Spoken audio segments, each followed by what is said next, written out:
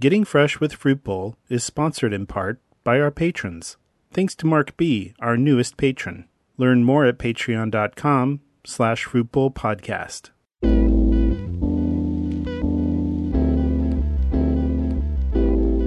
Welcome to another episode of Getting Fresh with Fruit Bowl. I'm your host and the creator of Fruit Bowl, Dave Quantick. Today my guest is Adam Baran, a friend of mine and a former Fruit Bowl interviewee subject. His interview was episode 3 of this season 2. Adam has been doing some really cool, original, and sexy online events for the queer community since the coronavirus shutdown started.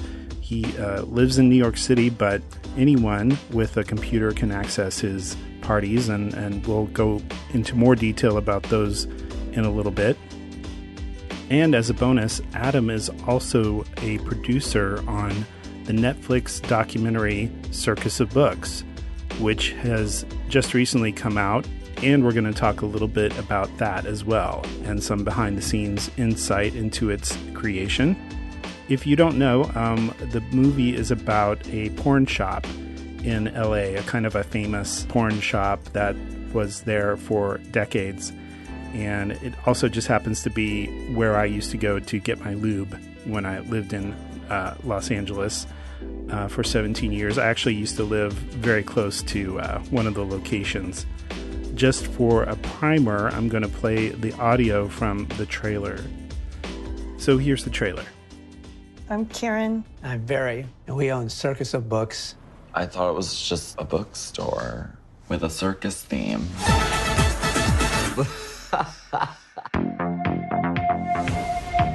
Circus of Books was the center of the gay universe. Just like porn, P-O-R-N. If anyone asked us what our parents did, These are called cock rings. the official answer was, we own a bookstore. Porn has always had a place in the gay community. To see men naked and unafraid. They're not offended, they're not scandalized, it's their job. This guy here, Hand Jobs magazine, now he does organic chicken farming. So when I order from him, we catch up on his chickens. This is the face of Santa Monica Boulevard. In the 80s, if you could sell adult material, you could make a lot of money. We were probably the biggest distributor of hardcore gay films in the United States. But I never felt free to let anybody know what we did. Mom was caught between this stuffy conservative synagogue and the business. It was like a knife over our heads all the time. We just were completely kept in the dark. Is he okay? More than 800 cases nationwide, and yet still, surprisingly few people are familiar with the acquired immune deficiency syndrome. We lost so many of our employees. We would call the parents and say, hey, your son is sick. Parents would just say, I never want to see the guy again. But he's your son. They didn't set out to support the gay community, but they were not gonna let other forces tell them what to do. Circus of Books was my first glimpse into the fact that I wasn't alone as a gay person. To be a homo was unspeakable. This bookstore, it kept me out of harm's way. No one has ever given us anything we haven't had to fight for. I think what we did was small human kindnesses in a very small way. You guys made all of those? Yeah, I'll send you to college. Hello, Adam. Hey, Dave. How are you? I'm good. Thanks for talking with us today. Very happy to be here talking to you. Yeah, you're doing some really exciting, fun things that I think our listeners will really get a lot out of in terms of your experience in dealing with the current coronavirus shutdown situation.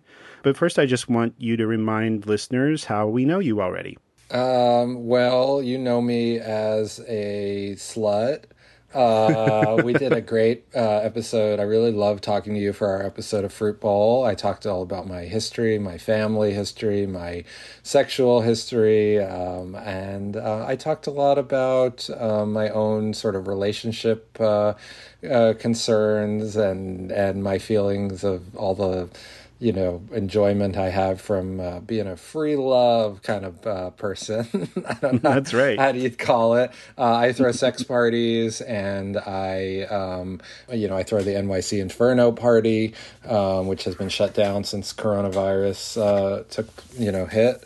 And I don't know. I think that's what you know me from, right? I guess. Yeah. So just so listeners can go look back if they like, your interview was featured in episode 3 of this second season, in case people want to go back and learn more about your history and also your NYC Inferno parties. Before we talk about your parties and how you've kind of evolved them into the Zoom online conference arena, I just want to ask you first about Circus of Books, because I know that you are a producer on the movie, and a lot of our listeners have been checking it out on Netflix. This is a documentary. Sure. So thanks so much, David, for mentioning that. That's been one of the best moments of this whole COVID crisis, is that, Netflix put the film Circus of Books out, which I produced, and which Rachel Mason directed in the middle of April, and it really it's given people a lot of pleasure over the past few months that it's been on there. I mean, it feels like months, but I know it's only been 1 month. But Circus of Books is a documentary that I helped produce, worked on for about 5 years, and it's a film about the legendary Los Angeles gay porn shop, Circus of Books, and it really focuses on the filmmaker Rachel Mason's family, Karen and Barry Mason, her parents, who ran Circus of Books for the past 30, 40 years. And it's kind of a film that delves into a lot of different things. First, it shows the history of gay porn stores in LA and the history of censorship in this country and how it's evolved over the years in terms of governmental persecution. Then it shows the history of this family and how their lives kind of intersected in that regard. It delves into the AIDS crisis. It delves into the death of porn. And it also delves into the idea that physical spaces are incredibly important to gay people. I think that's one of the reasons it resonated so much with people, was this idea from the film that having a store that you could go to that was a store that you could meet other gay people at or see other images of gay people in is crucial to our development as a populace, I suppose you could say. The film is really about this family, the Masons, and how their story involving running this empire impacted both their lives and their family and helped them to learn and grow about gay rights issues and trans rights and human rights issues all throughout the past 4 decades. But it has an intensely personal angle too, because not only was the family's business oriented around the gay porn industry, but there were queer members of their family. That's correct. Yeah. Can you talk a little bit about that? Because that was the most moving part of the whole movie for me. Sure. And I think for a lot of people, that's the core for a lot of people, for sure. The Mason's son, Josh, who was kind of, wanted to be the model son for all his life, realized that he was gay. And I always say that, when I was a kid, if my parents had been running a gay porn store, it would have been absolutely the perfect thing for me. I would have been happy as a clam. But then to sort of look at Josh's story, what's so fascinating is that for him, it was quite the opposite.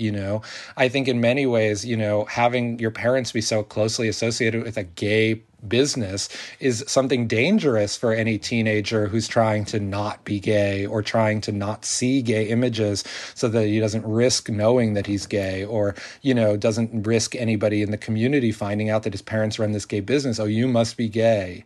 And he deals with his own issues sort of coming out to them. And when he comes out to Karen, who runs this, explicit gay business and one would think would be completely okay with gay people or having a gay son, her reaction is quite the opposite. she sees it as almost like God's punishment for running this sinful business. And it shows, her evolution over the coming period, how she learned to reformulate her own ideas and come to accept her son and love him and, become an advocate for other gay kids and teach other gay parents how to accept their kids in a better way. Yeah, the part where she's making her introductory statement at the PFLAG meeting was so moving because you realized how far she had come. Absolutely. And maybe she would never have made that journey had her son not come out to her, even though she had this queer business, Absolutely. And I just love seeing evolution within their attitudes towards queer people and their own children. I mean, yeah. And I would just say also that Rachel is, queer, identifies as queer as well and has relationships with women and other folks in the queer community. So that's not to erase her role as a queer person, which isn't really delved so much into in the film, mainly because of timing. Well, I think that was a wise move. And this is my opinion coming as a documentary filmmaker, is that I feel like a lot of the time filmmakers do insert themselves directly into their documentaries, and I've struggled with this issue with the Fruit Bowl project, sure. And I think there's a certain amount of disclosure you need to do in order to sort of convey why the subject matter is so meaningful to you. But I think she was wise to focus on her brother because it seems as though he's had the biggest journey with his family. Absolutely. She always thought that what her parents did was so cool. She was the one connecting them with all of us New York gay porn scholars and enthusiasts who wanted people to interview about the history because they know all these people. They knew Matt Sterling. They knew Bob Miser. They knew people who were, true legends of porn. I mean, she says in the film and early on, the guy from Handjobs magazine, he now runs a chicken farm and we talk about his chicken farm. But I'm sure that plenty of people who love Handjobs magazine, which is, kind of incest role play, stories and pictures and things, were probably their jaws dropped to know just something more about that, Yeah. So they do know all these things. And she thought, and Rachel always thought that was the coolest thing, Right. I think also the reason why, is it Josh is the brother? I think why his story is so meaningful too is because Rachel unearthed this video footage from their high school years that is just the most intensely... I can't even describe how much that footage resonates for me because you can just see Josh's nervousness and his anxiety around being observed, and I think it shows him during his bat mitzvah preparation. Bar mitzvah. Bar mitzvah. Boys have bar mitzvahs. Right. Sorry. I'm such a wasp. But just the subtext that was drawn out of those clips is so intensely personal. Yeah. I didn't see that kind of footage for Rachel, so maybe it was wise to focus on Josh just because it was all playing out right in front of our eyes with that video footage. Yeah. I mean, I think that's a smart observation.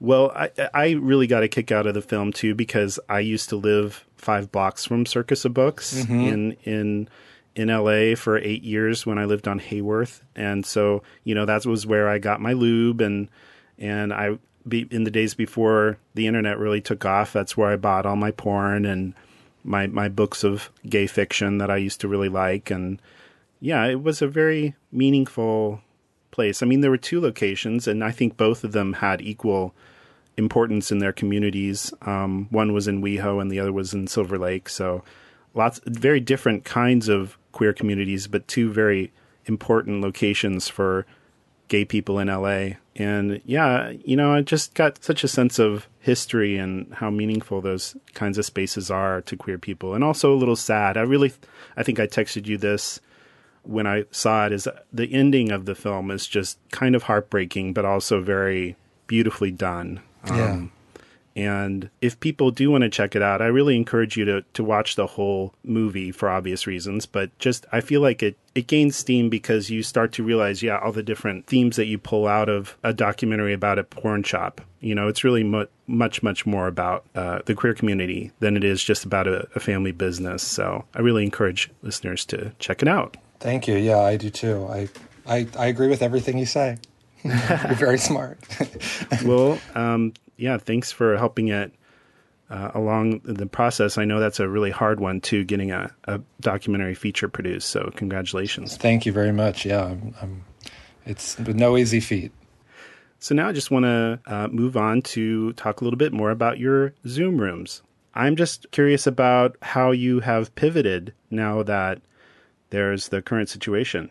Sure. Well, I just want to say, right up the top, it was interesting that the next episode, or maybe the episode after mine in the Fruit Bowl series, was Nayland, who was a performer at our in the last full NYC Inferno party that we did, which was in February. And that party was our NYC Inferno stuffed animals party, which was kind of devoted to like bears and feeders and gainers and chubs and chasers and everything. We wanted to do that. And also puppies and it was really one of our wildest parties. So, that was our last party. And I remember at that party that there were a couple people who didn't come, and I don't mean didn't come at the party. I mean, didn't come to the party. But they were, they were a couple people, they emailed me and they said, I should probably not come. I've been in the south of South Thailand or something like that. And another person said, I'm, an older guy who was planning on coming kind of as a grandpa, and he emailed me and said, I'm too nervous about the coronavirus. I'm staying in. And at that point I was just kind of like, oh, well, I guess we're going to just have to adjust to this, stuff with parties. I guess if it only affects, older people and whatnot, then we're just going to kind of expect that less people will be at our parties going forward. And then a really amazing group formed, kind of offshoot of things like TAG and the working groups that ACT UP put together. These were, people who were involved in science and biology and epidemiology and studied these things, really experts. And they reached out to all the sex party promoters in New York and encouraged everybody to shut down their parties that were coming up. So we didn't do our party, and in the couple days that followed, I started to do Instagram live stories, and I would have some of these biologists come on and talk about what we knew. And then somebody showed their dick on Instagram live, so they shut us down for the remainder of the month. And then I quickly just said, okay, let's move over to Zoom. And I started posting Zoom links, and I started saying, we're just going to have get-togethers on Zoom. And at first they were just community get-togethers. And we were hearing from people who were saying, I'm worried because I think I have it, or I did have it. And so we were hearing all these real stories. And then there was one night when it was just kind of like there wasn't like anything left to talk about. And it was like, oh, well, should we jerk off? Should we all just like start jerking off together? And everyone seemed to like that idea. And so I wish every meeting could end with that question being asked. Totally. And, I, of course, in my role at the parties, I'm usually at the in-person parties, I'm usually the instigator who's sort of like, when everyone's standing around kind of waiting for, someone to make the first move, I'm like, well, okay, I guess it'll be me. It's a very important role. Yeah, it is. Someone has to get the party started. And so I just was like, all right, I'm getting my dick out and we're going to do it. And I don't know who's out there. I don't know who's watching, but I was like, all right, we're going to do this. And I had a really hot time, and we did it the next night. And eventually after a couple nights, it just became like NYC Inferno bait room, and nice. They were really just, community kind of get-togethers. People would get on there. We would jerk off. I would check in with people, and it was very encouraging. It was a lot like our normal Inferno parties. And I would start to get messages from everybody in the community of like, thank you so much for doing that. That really helped. It made me feel sexy. I needed that. I needed that community connection. It's really hard to know how these things are going to impact people, but just a simple thing of like getting together with a bunch of sexy folks from, the community who have the same kind of queer, positive mindset, was really important and impactful for people.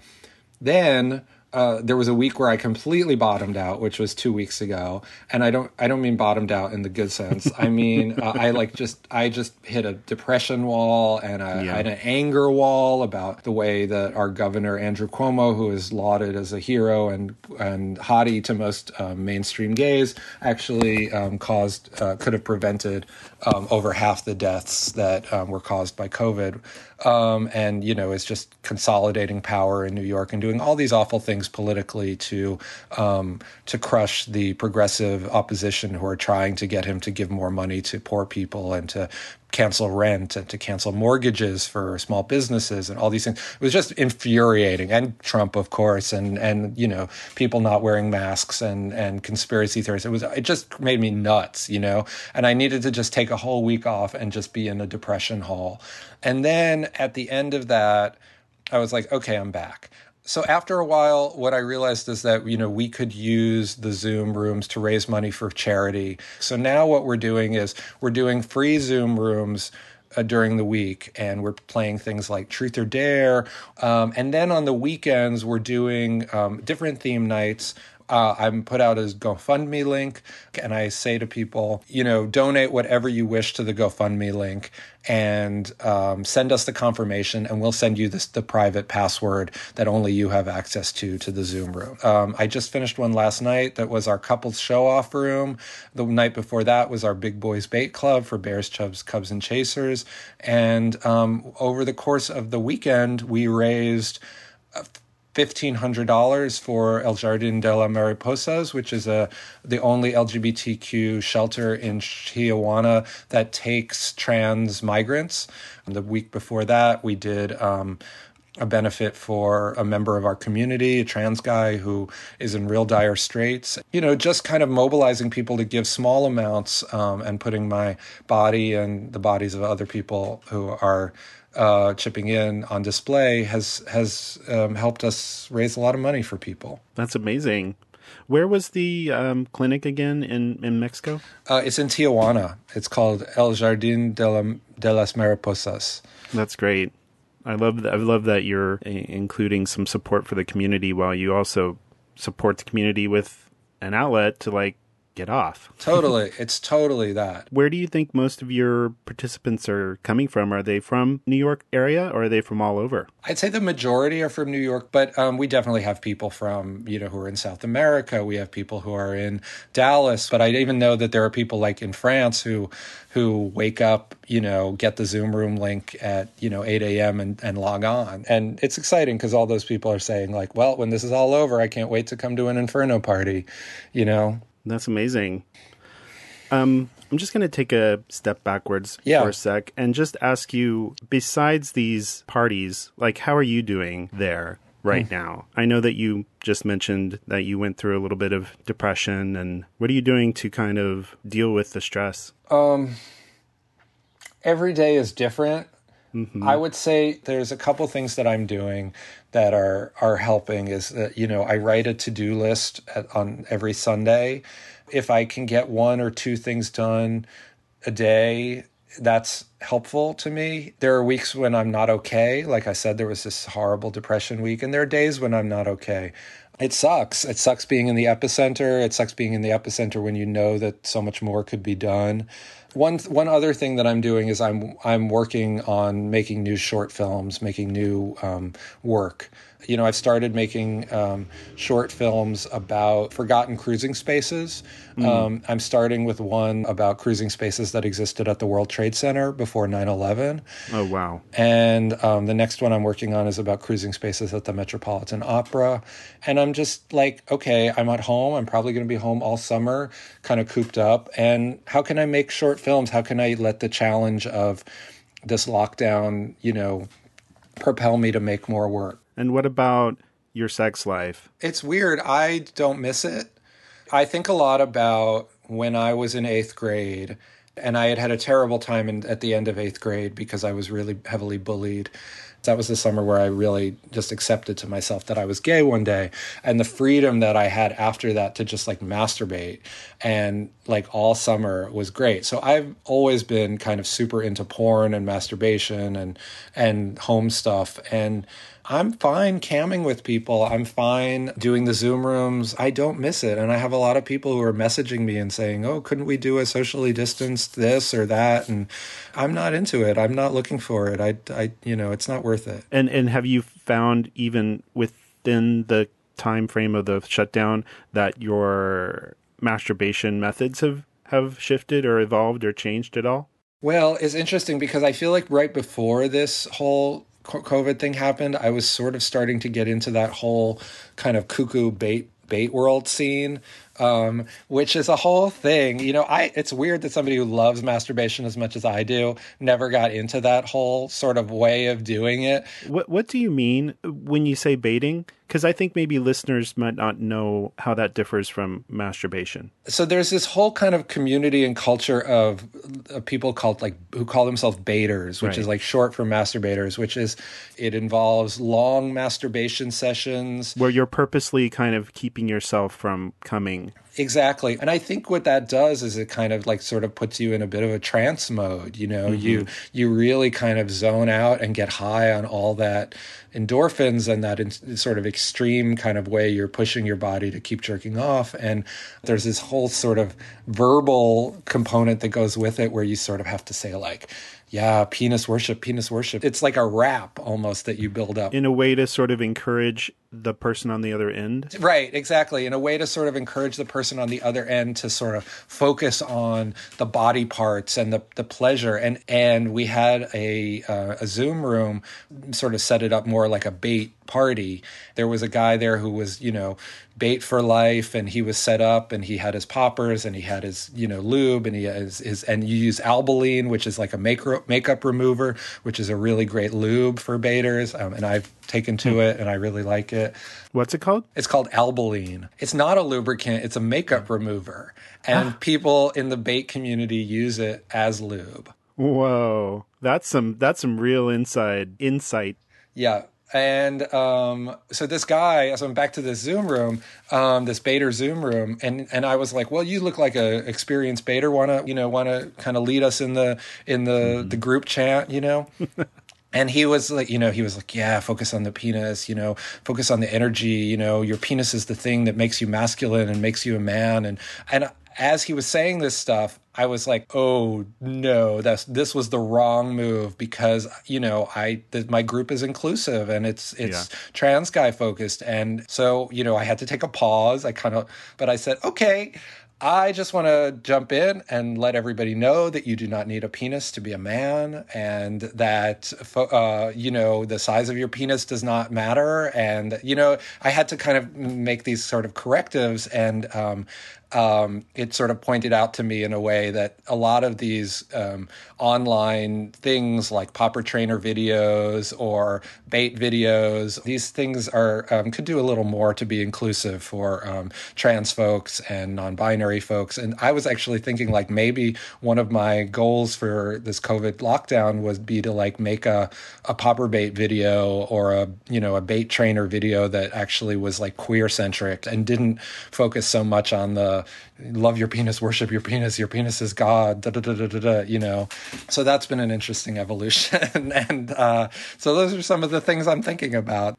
Yeah, no, I think it's amazing how you've been able to pivot. And I went to 2 of your Zoom rooms this week. They were really fun. And I really enjoyed the Truth or Dare room. Truth or Dare has been my favorite room that we've done, to be honest.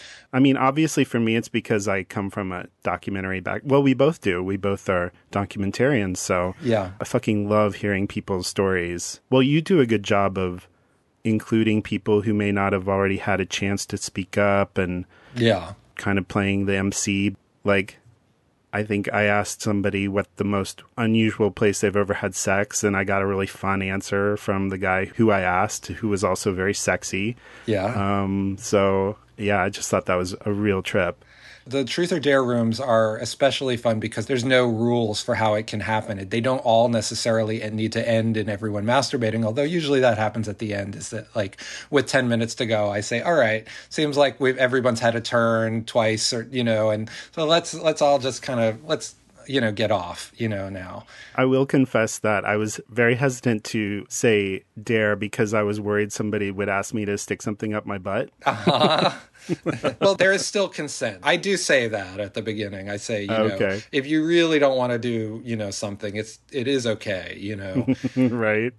But people were definitely game. I put things up my butt now and then. I usually need a little bit more time, and I didn't want to waste everybody's time. It's like, totally. Okay, David, work it in. Yeah. It's been 15 minutes now. But then I went to the Bear Chub and the Cub party on Friday night. And that one for me was a little more tricky because I think I came in too late. And people were already in full-on jerking mode. And I think it would have been best served, maybe as a pro tip for people who are interested in participating. I think it's better that you get in sooner rather than later.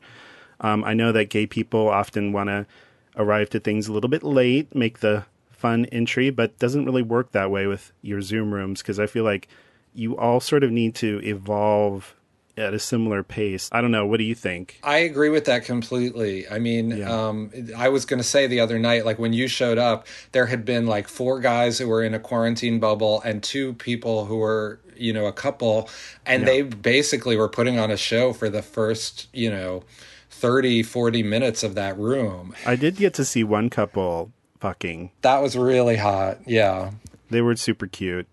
There was a lot of diversity in the room, and how you were mentioning how that one guy had volunteered to sort of be the MC, and there was one participant on Friday night who I thought was kind of serving that role, but he did a good job, and he was very verbal, and encouraging of people, and I found that once he left the room that the air sort of left the room in a way, and I mean, you did a good job of sort of replacing him, but I realized how much I appreciated his coaching in a way and his encouragement. And, someday I really hope to come to your parties because I think that's the most important thing that you do is you do encourage acceptance and participation, and especially for those people in those communities who are normally excluded from those spaces. And I mean, I don't ever feel excluded, but sometimes I am a bit of a wallflower when it comes to group sex scenes.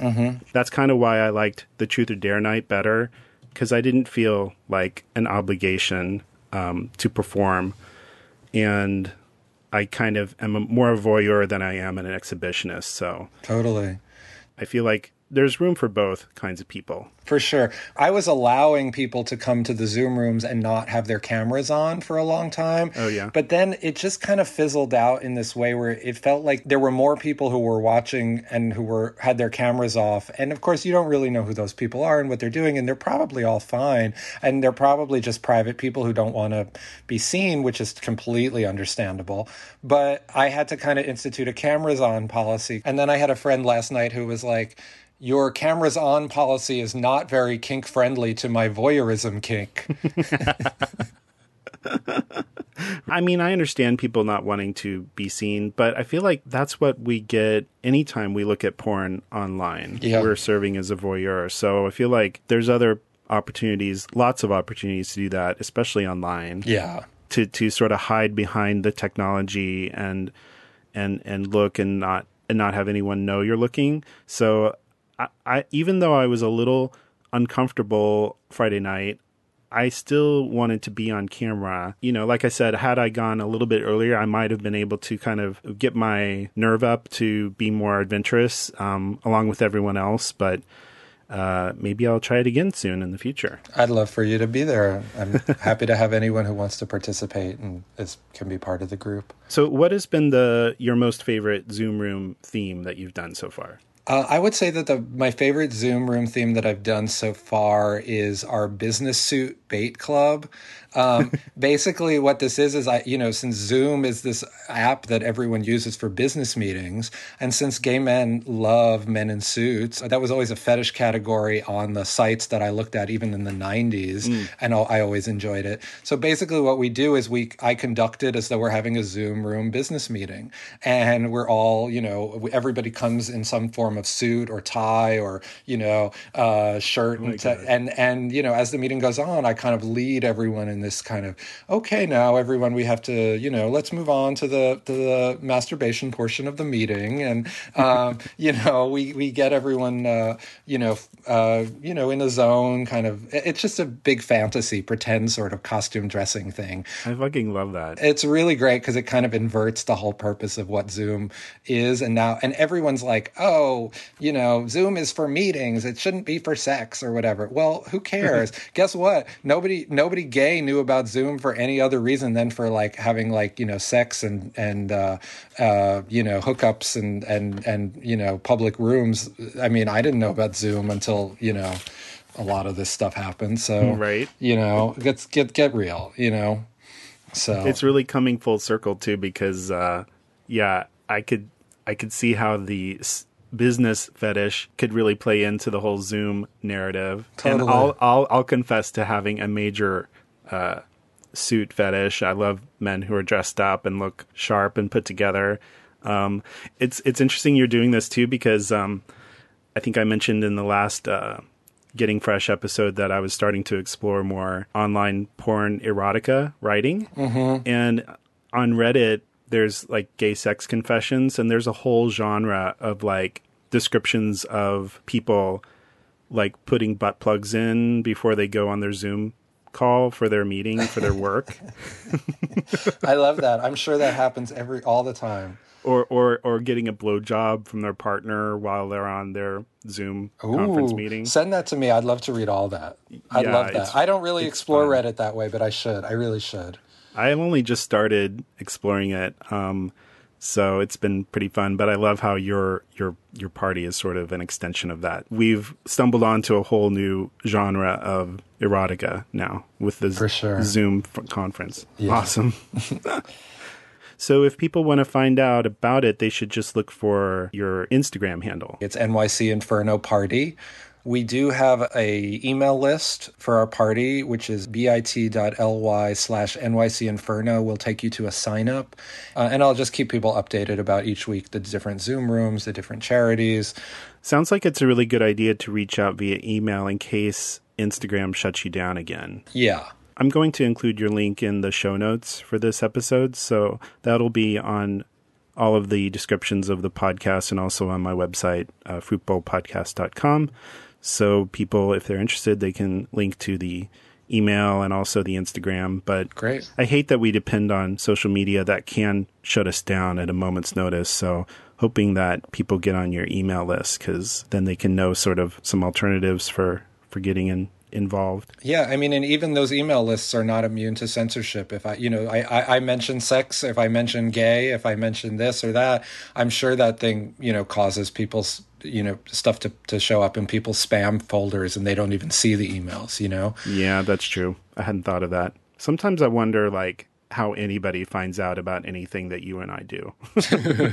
Well, there's some level of that where it's okay, things are underground. Things are going to go, that's how queers are. And that's this cruising project I'm working on, It's people just decided that there were, 4 separate spaces at the World Trade Center that were good for, having gay sex orgies. And they figured that out before there was the internet, before there was anything, That's true. We'll persevere regardless. We will. We'll always be here. Well, I'm super excited about your project, too. I want to hear more about that when it's ready to get launched and get eyes on it, because that sounds really amazing. I would love to hear more about oral history around spaces where gays connect, because, of course, that's something that I'm fascinated by. For sure. Cool. Well, thank you so much for coming and chatting, and I really hope that you hang in there. and congrats on the work that you do. And I really think it's very important, especially right now when we need more of a sense of community than ever before. So thank you for doing what you're doing. You're very welcome, David. Thank you so much. I had a ball talking to you, as always. So it's Pride Month, and it's going to be weird. Social distancing and Pride don't really go well together, but we're going to make the most of it. I've personally have decided to channel all of my extra energy into producing one Fruit Bowl episode per week this month. So we'll see if I pull it off, but I won't be going to any parades or fun boat cruises around Elliott Bay or any pool parties or what have you, so maybe I'll actually pull it off. In any case, there's lots of ways to find community besides here at Fruit Bowl. I really encourage you to check out Circus of Books on Netflix. It's an awesome film. Besides it just being a great documentary, I think it's also a great example of how important queer spaces are for queer people. And it's easy to forget that, especially when we're so shut off right now from our community. I also just think it's a great profile of a family's emotional evolution when it comes to accepting queer children. And, that's obviously a subject that I'm very passionate about. So I think that the movie does a great job of showing how people can change. Included in the show notes for this episode are the website links to Adam's Inferno NYC mailing list so that you can sign up and receive emails about his sexy Zoom rooms in case you're interested in participating in one of them. I highly recommend going to the Truth or Dare room as a sort of a primer just to get used to the format. You can find out more about those rooms by visiting their Instagram, and I'll post a link to their Instagram account as well. I'm also going to post links to the charities that Adam supports with his Zoom room parties, and so I'll just list a few of those now. One is Jardín de las Mariposas, and the other one that he's been funding recently is F2L Relief Fund, which provides commissary support for incarcerated lesbian, gay, bisexual, transgender, queer, and two-spirit people of color in New York State. Speaking of donation support, I want to also encourage you to look into giving to Utopia Seattle, which is a queer and trans people of color-led grassroots organization here in South King County, where Seattle is located. I'll post a link to that as well in the show notes. I chose recently to give to this organization because one of my former interviewees, Jalen, encouraged me to do that in memory of George Floyd. And it's a really great organization. I encourage you to look into it and donate if you can. You can learn more about Fruit Bowl at fruitbowlpodcast.com, where you can find our episode archive as well as links to all of our social media. Fruit Bowl is a production of Cubed Media, LLC. All rights reserved. Stay safe, be strong, wear a mask, and I will catch you next time. Thanks for listening.